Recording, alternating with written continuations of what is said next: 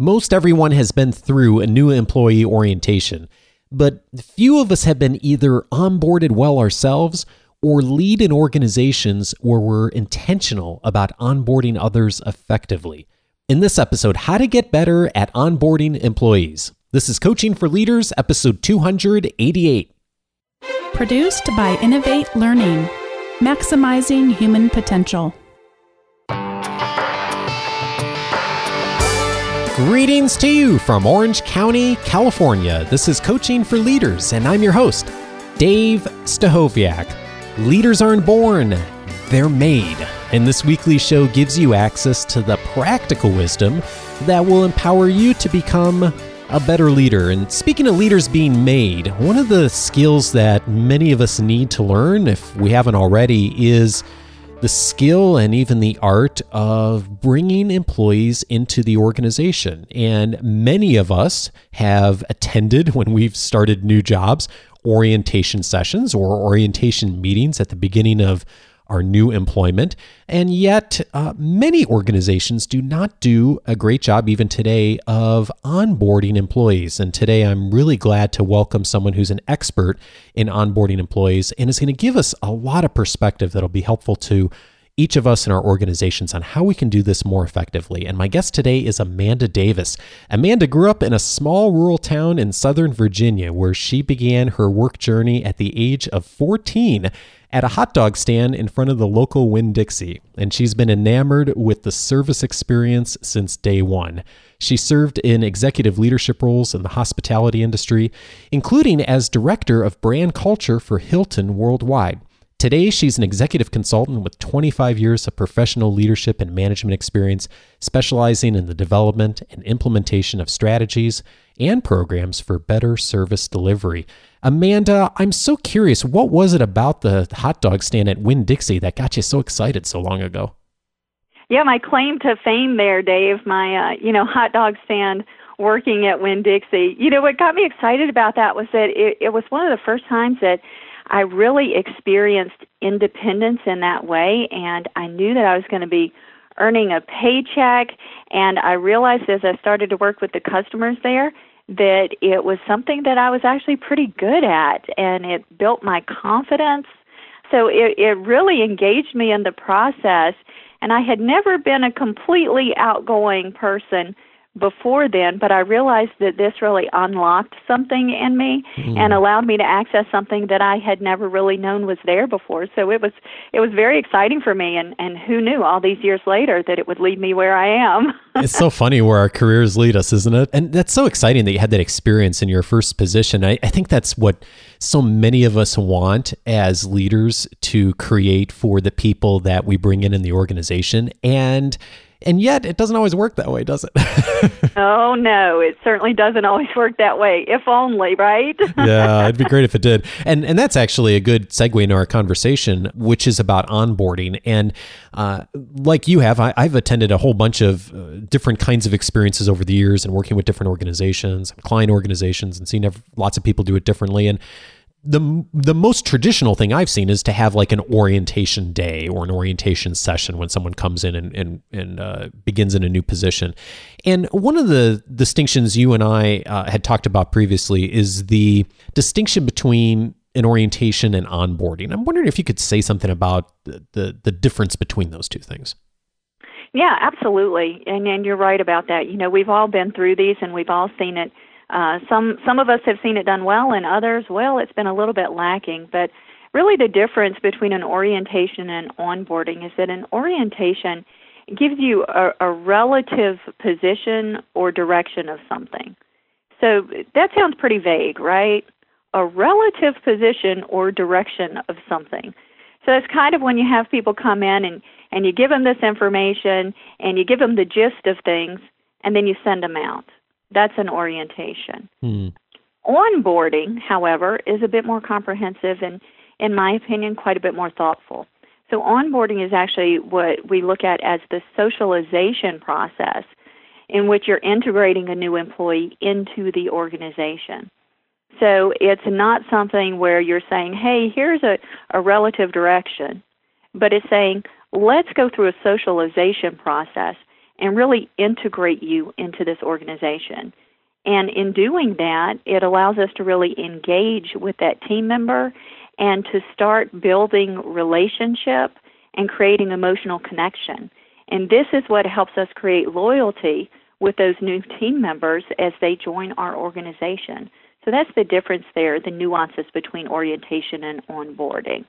And as you're saying all those things, it makes sense that we should all be doing that as an organization and to be intentional about that from a leadership standpoint. And yet, it's been my experience that a lot of organizations don't do that. And we talked about this in the intro a bit of this isn't really standard practice a lot of places. And I'm curious what you've seen, Amanda. What is generally what a lot of organizations do? What is kind of the typical standard practice in places? Well, I refer to it in two different terms. So typically what I've seen in my experience are two different ways that this is handled. So the first way I call initiation by fire. And the second way I call initiation by fire hose. The first way, initiation by fire, this one is typically the one, where an individual is asked to come in, new team member, typically come in 30 minutes or an hour before the start of your first day, and we're going to sit you down and we're going to throw a bunch of paperwork at you, and we're going to check off all of our boxes, and we're going to make sure that we're good from an HR and legal perspective, and then we're just going to kind of give you the general direction, and we're going to put you to work. So that becomes initiation by fire, right? Because they filled out paperwork, they've had a paper party, but they haven't had any kind of a welcome party, and they don't really know what the expectations are. This does not necessarily convey a very warm and fuzzy feeling on that first day, and it certainly does not facilitate building of relationship and creating engagement.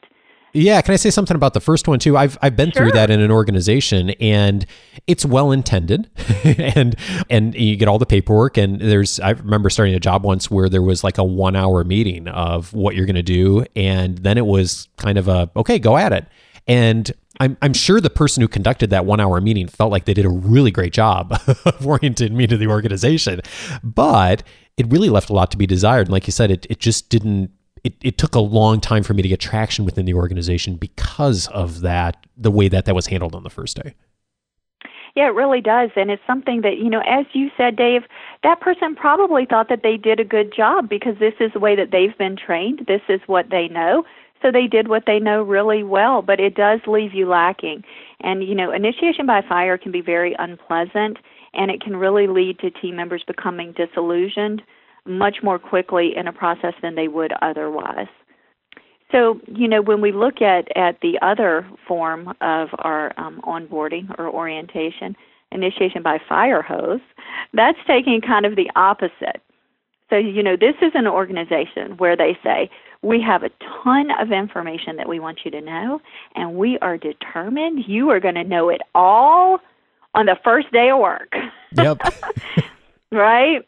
So from soup to nuts, they're going to have you sit down in a room. They're going to feed it all to you through a fire hose.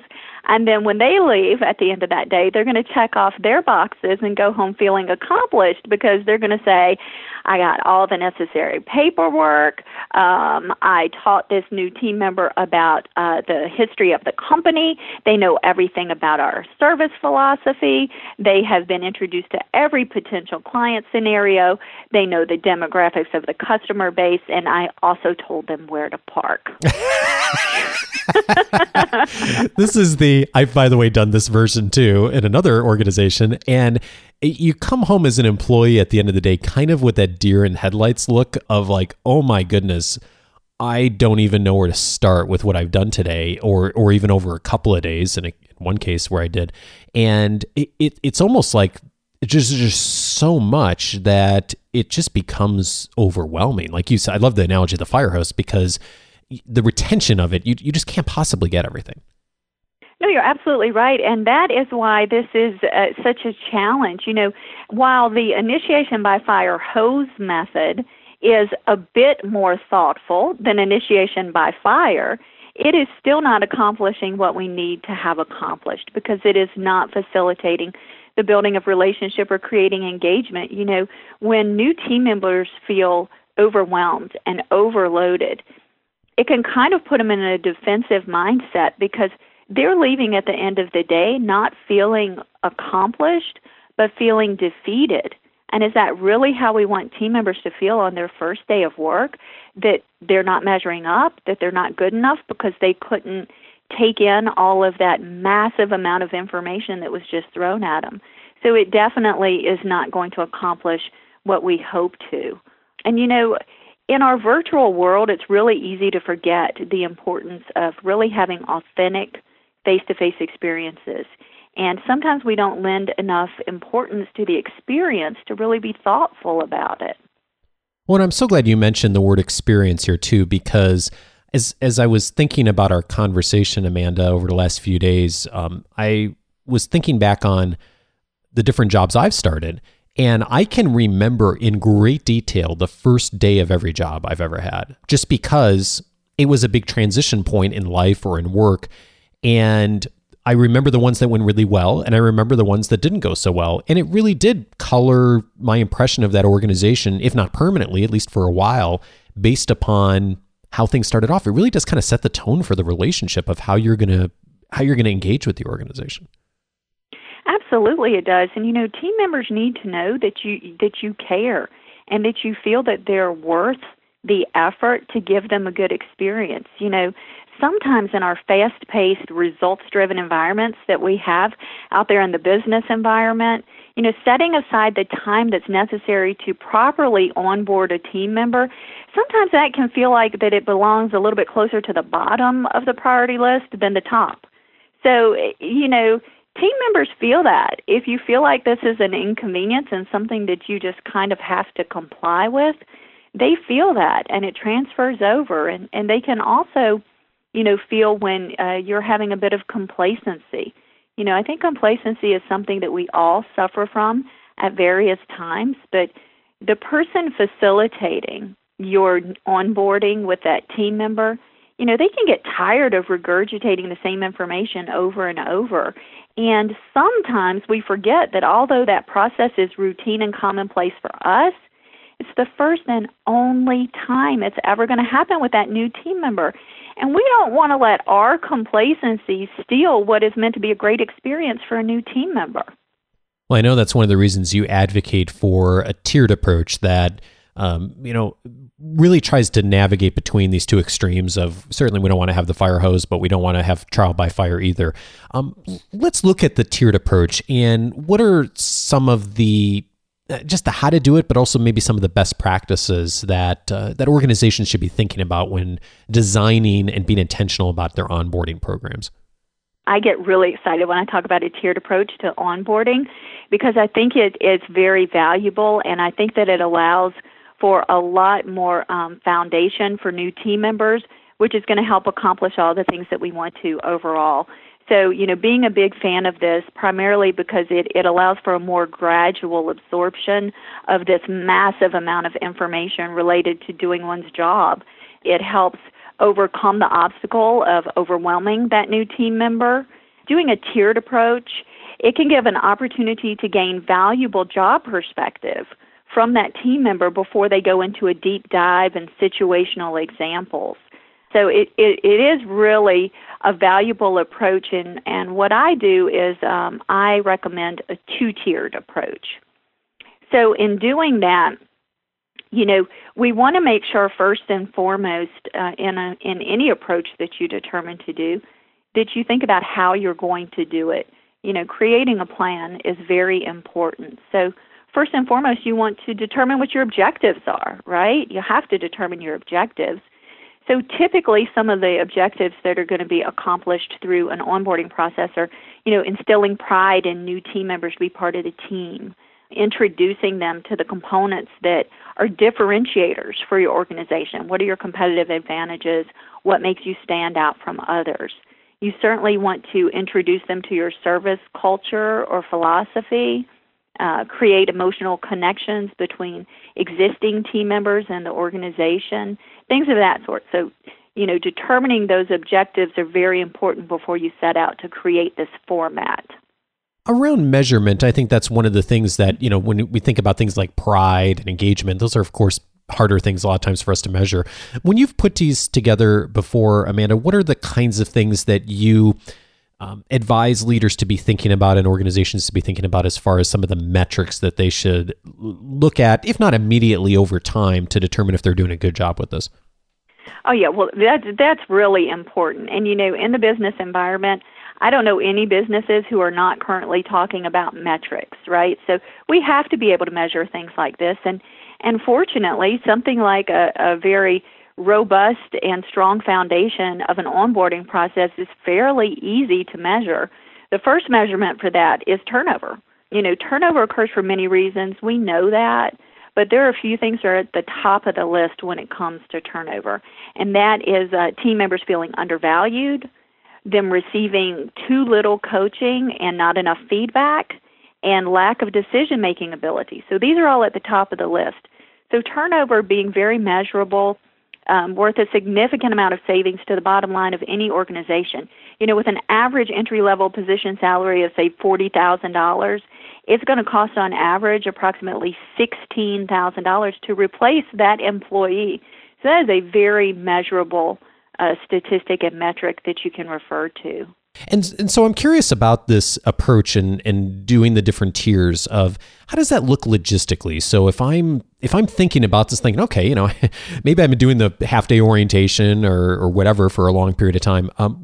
What are some of the things that would be places I could start to make this better?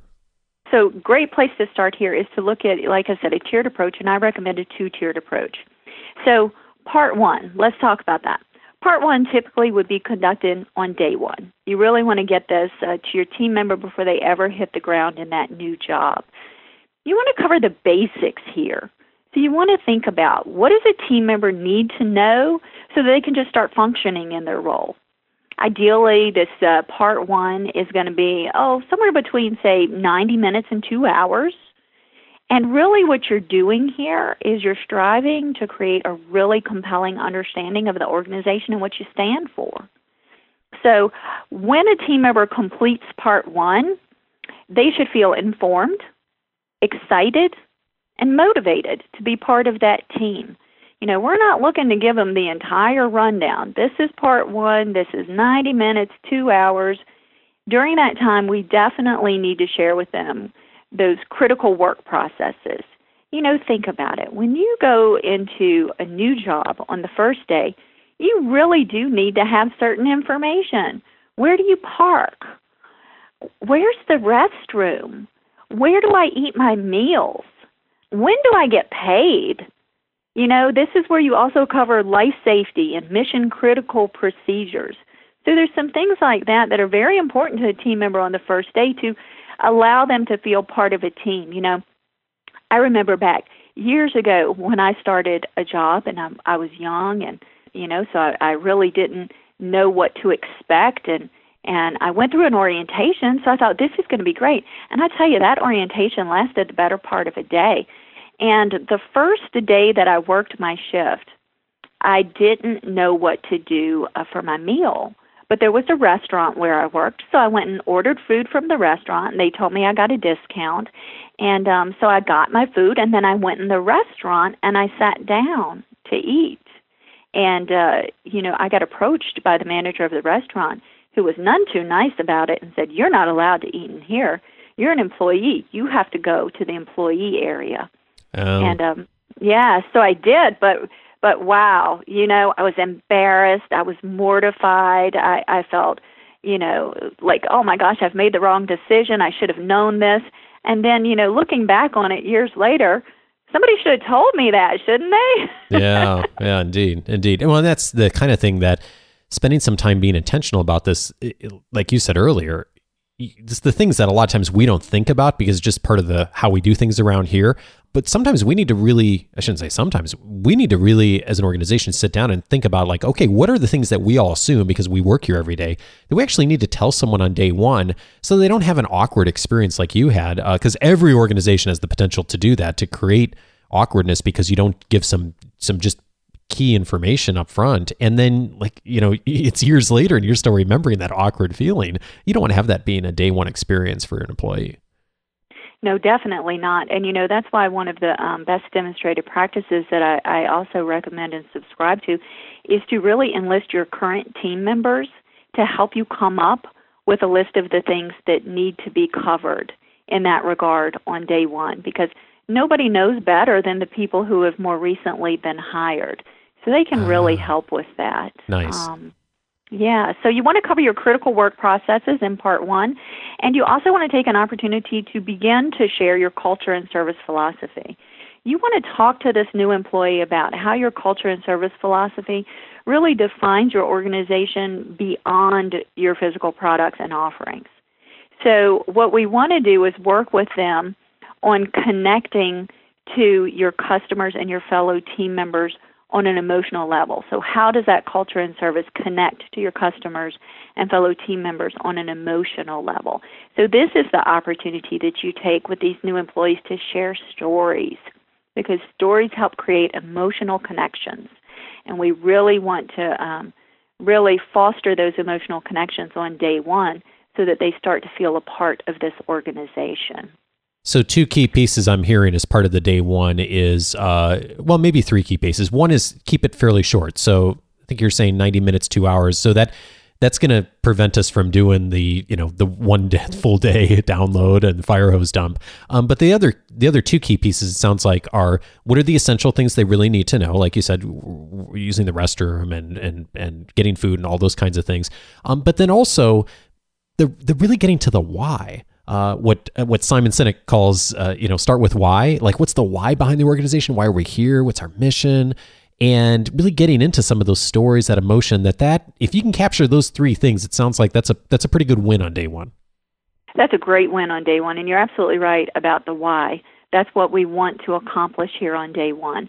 And, then you also want to start fostering those relationships. So a great way to do that, make sure that you take your team member through a comprehensive tour of your facility, not just the space that they're going to be working in, but walk them around the whole facility. Do introductions along the way.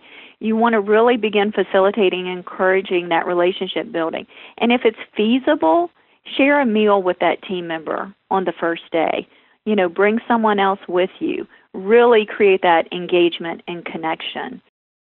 I really love your advice of asking some of the people in your organization who you've more recently hired, because they'll tell you, if you've got a good relationship with them, they'll tell you what you missed when you brought them on board. And especially if you frame it of, how can we do this better for the next person coming in? That's a really good starting point for thinking about what that day one experience should look like. And so you mentioned the 2-tiered approach. So that's day one. What happens after that? Okay, so then after that, we're going to look toward tier 2. So tier 2, my recommendation is that this should be conducted approximately 45 days after hire. What's the reason for not potentially going, a few days later or the next week? Why 45 days later? So if you're an organization that has, a couple of hundred team members, you're probably hiring a few team members every month, right, depending. So if you do that and you bring people in, so if it's every 45 days, team members that have been there for any period during that 45 days are going to come together for part 2. So you could have team members that have been there, say, 5 days, and you could have team members that have been there 43 days. So you're going to kind of have a mixture, but what this does is creates a larger group of people to come together and share their perceptions and observations and to start building relationship. So if you're in a smaller firm where that's not possible, we have some recommendations that we can provide as we move on to kind of still create a part 2 experience for them, but understanding that the number of team members that are hired varies drastically depending on the size of your organization and the type of work that you do. So tier 2, this is going to be something that is ideally about 3 hours in length. So it's a little bit longer because we're doing a deep dive. I recommend putting this on your schedule for the entire year.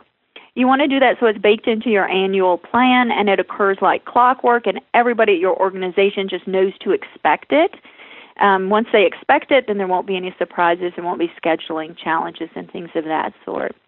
But this is your deep dive. So what does your team member need to know to begin to grow and contribute more robustly to the organization? So what we really want to accomplish by the end of the time together at part 2, you want your team members to feel educated, excited, and confident as contributors to your organization. So if you recall, when we talked about part 1, we're informing, we're exciting, and we're motivating. Part 2, we're educating. We're continuing to excite, but we're building confidence so that they start to recognize themselves as contributors to the organization. And, for this, content needs to be a bit more robust. And, of course, each organization needs to consider this. And going back to that best demonstrated practice, ask existing team members is great. But, build your content here something quite a bit more robust, like allow them to share their perceptions and their observations. Hearing the perceptions and observations of new team members, first and foremost, that can be a gold mine for leadership, because if your culture is being lived on a day-to-day, it's going to be apparent. And if it's not, that's going to be very apparent in the perceptions of a new team member. Would you agree with that, Dave? Indeed. What are some examples of things that you would do during the Tier 2 day afterwards that you wouldn't necessarily do in the first day or you wouldn't spend as much time on? Absolutely. So when you do it this way, you can really dig into those things that you find to be the most important and valuable for your team member to be able to contribute and grow in their job. If branding is an important component of your business, that should definitely be on your agenda. Function versus purpose. This is a great thing to make a module for your part 2. There's a lot of discussion here that can happen, and when team members see their purpose as greater than their function, then they're going to better embrace their function. So this is a really impactful discussion that can happen there. And again, let's not forget that through this entire process, we are trying to increase connection and emotional connection and that heartfelt experience so that we know that this team member is going to have longevity with us in our organization. Teamwork, collaboration, communication, these are all things that would be good to put on your agenda for part 2. Tell me more about the function versus purpose, because I feel like there's something really key that's there. How does that emerge in that session or that conversation, and how do you bring that out? Yeah, I think it's great. This is one that I like to spend quite a bit of time on when I facilitate this for different groups, because our function may be, if we're working in a grocery store, our function, if we're a cashier, is to scan the items and ring up the sales. But our purpose is to create a genuine experience for our customers that makes them connect with our facility and want to come back time after time because they care about us as a person and like doing business with us. So it's really digging into that. And, what we find is that it's not uncommon for individuals who come into jobs like this that they've never thought about it that way before, that they've never really dug into it on a level that exposes the fact that there is a real purpose that they serve by being there and not just a function. So this can be a really great exercise to do in an onboarding process to really create that emotional connection. Well, that's really good coaching for me. And I bet a lot of folks that are listening is a lot of times because we've had exposure to conversations like we have on the show and leadership books a lot of us read, I think I assume incorrectly, that a lot of people do think about purpose and the why behind what they do. And the reality is, like you said, Amanda, a lot of people come into organizations, even if your organization does a good job at that, not necessarily believing that or thinking that and thinking a lot more about the function and, what's the logistics of what I need to do. And so we have a real opportunity from a leadership standpoint and how we design an onboarding program to really be intentional about creating that purpose and that why within the culture of the organization. And what better way to do it than at the very beginning of an employee's tenure with us? Yeah, absolutely. It's incredibly impactful, and it's things like this when you can uncover a way of thinking for a team member that they've never experienced before, then you're creating a real connection with them. And that means that they're probably going to be a lot more loyal to your organization. Not only that, they're going to want to continue to grow and develop in your organization because on day one, you will have uncovered an opportunity for them to do just that. So it's really great. And when you have that conversation with folks in a Tier 2 event, what does that look like? Like, how does that conversation emerge? Is it someone talking about that as from an experience standpoint? Is it other employees who are more tenured kind of sharing the purpose and the why and those kinds of things? Like, I'm just kind of curious logistically how that comes out, because I'm sensing that as people are thinking about, they're like, okay, well, how do I do that? I really want to do that, but how do I actually have that come up in the conversation? I will tell you one of the ways that I've approached this in the past, which has been very effective. So when I was the director of culture with Embassy Suites by Hilton, we decided that our whole onboarding process needed to be revamped. And what we did was we determined that this was going to be best coming from fellow team members. And we decided to use the medium of video for that. Working with a large brand, obviously, we have access to a lot of team members in different locations. So we went out with film crews and interviewed team members at various locations and asked them, what does it mean to you to work here? And how has that made a difference in your life? And having team members share their experiences. I'm going to tell you what, there were a couple of times during the filming that I got really choked up, because hearing this heartfelt emotion coming out and having people share the purpose was so incredibly moving. So we took that and we put that into a lovely video, and that was really what welcomed our new team members on day one. We shared this video with them, so team members welcoming new team members and sharing that information about purpose. Very impactful to do it that way. So you could do it by video. You could have actual team members come in. Again, stories. That's the way to go for something like this. Yeah, and you can get really creative, and you and I both done this, Amanda, before, is just, getting sometimes down and dirty with things like this. You can literally get an iPhone and just record someone, and, we all have access to be able to share things really easily these days, and if that person can't be there in person, I'm a big advocate. I always tell organizations I'm working with, when you're creating something, capture it, record it, capture it on video, capture it on audio, because then you've got it to utilize in the future, of course, with everyone's permission, but you've got it to utilize in the future to be able to share some of those great experiences and conversations. And so there's so many ways to make that work, whether you've got a lot of resources or whether you're maybe just putting it together for a couple of people. Mm-hmm. You're absolutely right. It does not require a big budget to do this. And we are so fortunate in this age of technology to have access to so many different mediums to be able to establish that. So, yeah, I love that. Just continue to capture things and to share that. But I think one team member to another sharing is about as impactful as it gets. Oh, and it's so powerful when you see that happen and relationships build when you have a chance to do that. Even if it's just a couple of people in the room, it is really profound. It's really profound. Mm-hmm. Is there any other ways that we should be thinking about, in today's world of leveraging technology, especially with the folks who are in smaller firms, of like, I'm maybe one or two people in the leadership team, and I've got a group of people, and maybe we don't have the chance to do this larger event. What are some things that you found that are possible or practical for someone in that situation? First and foremost, Dave, I have to tell you, I'm a really straight shooter here.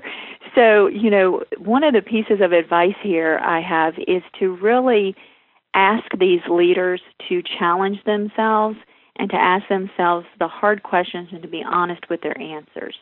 So, is a regular event really not possible or feasible? So I would ask everyone to sit down and really kind of do pros and cons and brainstorm and bring in some people to play devil's advocate, because we cannot ignore the amazing impact that this has on team members.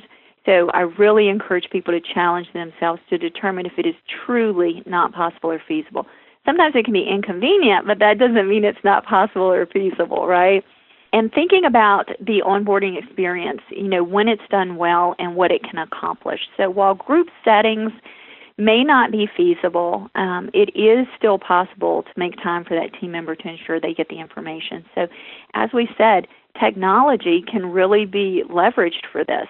So taking the time on the front end to actually put together a video or a commentary and team member testimonials, that can be a great way to approach it. So if you do that and you make it in a way that's compelling and it's interesting and it's creative, then that can certainly alleviate some of the time commitment there. But you really want to do something that's going to create an impression on those new team members and make sure that it holds their attention. And then, when it comes to part 2, if in a smaller firm there's not enough people that are hired every 45 or 60 days to create a group, that's okay. Because, you can still do a deep dive over the course of those first few months. One of the things that I recommend is setting aside time for a lunch and learn. Everybody has to eat, right? Taking the time for that and really digging into the same kind of things during a lunch and learn time that you would be doing in that part 2 in a group setting. So I really think it's very feasible still for smaller firms to conduct these tiered orientations. They just have to get a little bit more creative and make sure that they're putting the thought and time in on the front end to ensure that it's going to be compelling for those team members when they come on board. Well, I'm glad you mentioned the lunch and learn because that's, other than the cost of lunch, which is, pretty doable in a lot of organizations, it's essentially, you're utilizing time that's already there. So why not? Why not do a monthly event or once a quarter event? And I know of a few clients who do that regularly, and it's something people really look forward to, and they get to engage and they get to have conversations, they get to learn together. And it really does make a difference as far as how that organization's culture is perceived. So I love that. I love that suggestion. And, we've gone in a lot of detail here on how you could do this. And of course, there's a lot of nuances depending on the size of your organization and what you have in practice already. I know folks are going to probably want to find out more, Amanda. So one of the resources that we'd suggest is to head over to Amanda's website. Go to amanda-davis.com. We'll have all the links in the show notes. And I know, Amanda, you'd be willing to chat with folks if they're wanting to know more or looking for some more information about the onboarding process, and you've got a lot of things you can do to help people with that, right? Absolutely. Lots of things that I can do to help with this. And, this can be a daunting task for some. If this is something that you've not ever put serious time and consideration into, if you're looking for a total overhaul, that can become a little bit overwhelming. So I have a lot of resources that I can help employ to make this an easier process and to help streamline it. So love to have people bounce over there to my website and contact me. Sounds good. We're going to put that in the show notes. I'll have it in this week's weekly leadership guide for those of you who receive it, of course. And Amanda, one other question for you. Leaders are always learning, and I'm curious, what's one thing that you hold true today that you didn't believe or maybe didn't even recognize 5 years ago? 5 years ago, I will tell you very honestly that I did not fully recognize how important it is to put relationship before result. So for much of my career, I really thought that result was the most important aspect of any business relationship. And I've been very blessed to be good at producing results. So that philosophy served me well for a good portion of my career. But, as I continued to progress and grow into higher and higher level executive positions, it became clear that philosophy, it just wasn't going to sustain me. So it required a paradigm shift. I had to do a lot of introspection, some pretty hard work. And I can say so now, being on the other side of that years later, I am definitely a firm believer and follower of the relationship first philosophy. Well, I appreciate you sharing that because, I think most of us tend to have a preference either for people or task, and we've probably had that preference for a long time. And I know a lot of our audience has struggled with some of the same things you just mentioned. And so appreciate you sharing that and just your journey and navigating through that. And thank you so much, Amanda, for all your thoughts on onboarding. I know it's going to be really helpful to so many of us who are thinking about this in organizations and how we can be more effective at really onboarding folks within the organization and to make it a great experience from day one. So I thank you so much for your time and your wisdom. Thank you so much, Dave. I appreciate it. It was a true pleasure.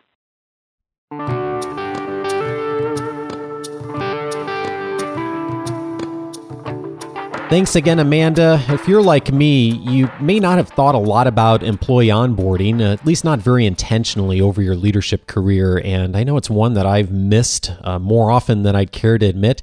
And now I'm thinking more intentionally about it. And that's one of the reasons that every single episode on this show, we look at a different aspect of leadership, because Leaders aren't born, they're made. We are learning as we go as leaders. We're never there. We never arrive and have it all figured out. We are consistently improving, and the show is designed to do that. And so each week we're zeroing in on a different topic that will help all of us to become more effective leaders. And if you're tuning in for one of the first times, or maybe the first time, welcome. I'm so glad that you did. And if you haven't already, I hope that you will take my call to action to activate your free Coaching for Leaders membership. When you activate your free membership on the coachingforleaders.com website, it gives you access to a ton more resources that are on the platform here that will support you in your leadership development. One of the most important things you get access to is the entire podcast library. Now, you can look up episodes individually by typing in the episode number, as I mention on every episode. But if you get into the free membership, you can actually go into the catalog and search by topic. And one of the topics that this episode is tagged with is talent development, the importance of developing great talent in our organizations. But this isn't the only conversation we've had that's relevant there. There's many episodes we've had on talent development. That's one of the buttons you'll see in that podcast library when you get in. And when you activate your free Coaching for Leaders membership the first time, you'll also get instant access to my 10-day audio course that's titled 10 Ways to Empower the People You Lead. I have taken the best of the conversations over the last 5, almost 6 years on the show and distilled them down to 10 lessons that I know that if you will tackle, even if you just listen to 1 or 2 of those lessons, I know that it will help you to lead dramatically better and will also help you to get the most immediate and practical actions to become a better leader. And in addition to that, you get access to the weekly leadership guide, which comes every Wednesday, always has the show notes and a number of other resources I've tracked down for you during the week. And so if you haven't already activated that, go over to coachingforleaders.com and you can activate it right away and get access to all of that immediately. And I look forward to seeing you inside the membership portal. Now, there are a few episodes, speaking of talent development, that will assist you if today's conversation was helpful in thinking even further about developing talent in your organization and training. And one of those episodes is way back on episode 30. I aired an episode called 6 Mistakes Leaders Make Sending People to Training. In that episode, I go through 6 big mistakes that I see that leaders often make when they have made a decision, or maybe someone suggested that they should send people in their organization to training, or maybe they've decided themselves they're going to send a bunch of people or a person in their organization to a training class or a training program. And I have seen leaders make a lot of mistakes on this over the years, over the last 10, 15 years of being in the training industry myself. And in that episode, I cataloged what are the 6 most common mistakes I see. If you are sending someone to training or thinking about doing it, definitely check out episode number 30. Also potentially helpful to you from this conversation today is episode number 36, what every leader ought to know about sending people to training. So when you are sending people to training, what are the right things to do? What should you be thinking about proactively? And I welcome Janet Riley, an old friend of Bonnie and myself, on that show. She's an expert in training, has been doing it her entire career. And so that's episode 36. I'd certainly encourage you to check that out if you are thinking about talent development in your organization. And then finally, on episode number 135, Bonnie and I devoted that entire Q&A episode on the topic of how to get the most out of training. And we took questions specifically related to that topic. And so if that's something, again, you're interested in thinking more about how do you develop talent in your organization, specifically around training, episode 135 is a great one to check out. All of those past episodes you can get to directly just by going to coachingforleaders.com/the episode number. That will take you right there. And let me know if you check out any of those episodes, and I would love to hear how they've been beneficial to you. And on the next episode, I am really pleased to welcome Chris DeFurio. Chris is the host of the Keys to the Shop podcast. He is going to be joining us next week on the show to help us to discover how to lead part-time staff. Chris is in the coffee industry, has been spending his entire career managing and leading part-time employees. He has done some wonderful thinking on not only the theory behind it, but the practical things he's discovered in his work. So definitely check it out next week, especially if in your organization you are leading part-time staff or leading others who are leading part-time staff. And thank you so much this week to Prabal for the kind review on iTunes. Thank you, Prabal. I so appreciate it. If you'd like to leave a rating or review for the show, Thank you in advance if you decide to do that. Just go to coachingforleaders.com/iTunes. Have a great week and see you next week to talk about part-time staff. Take care.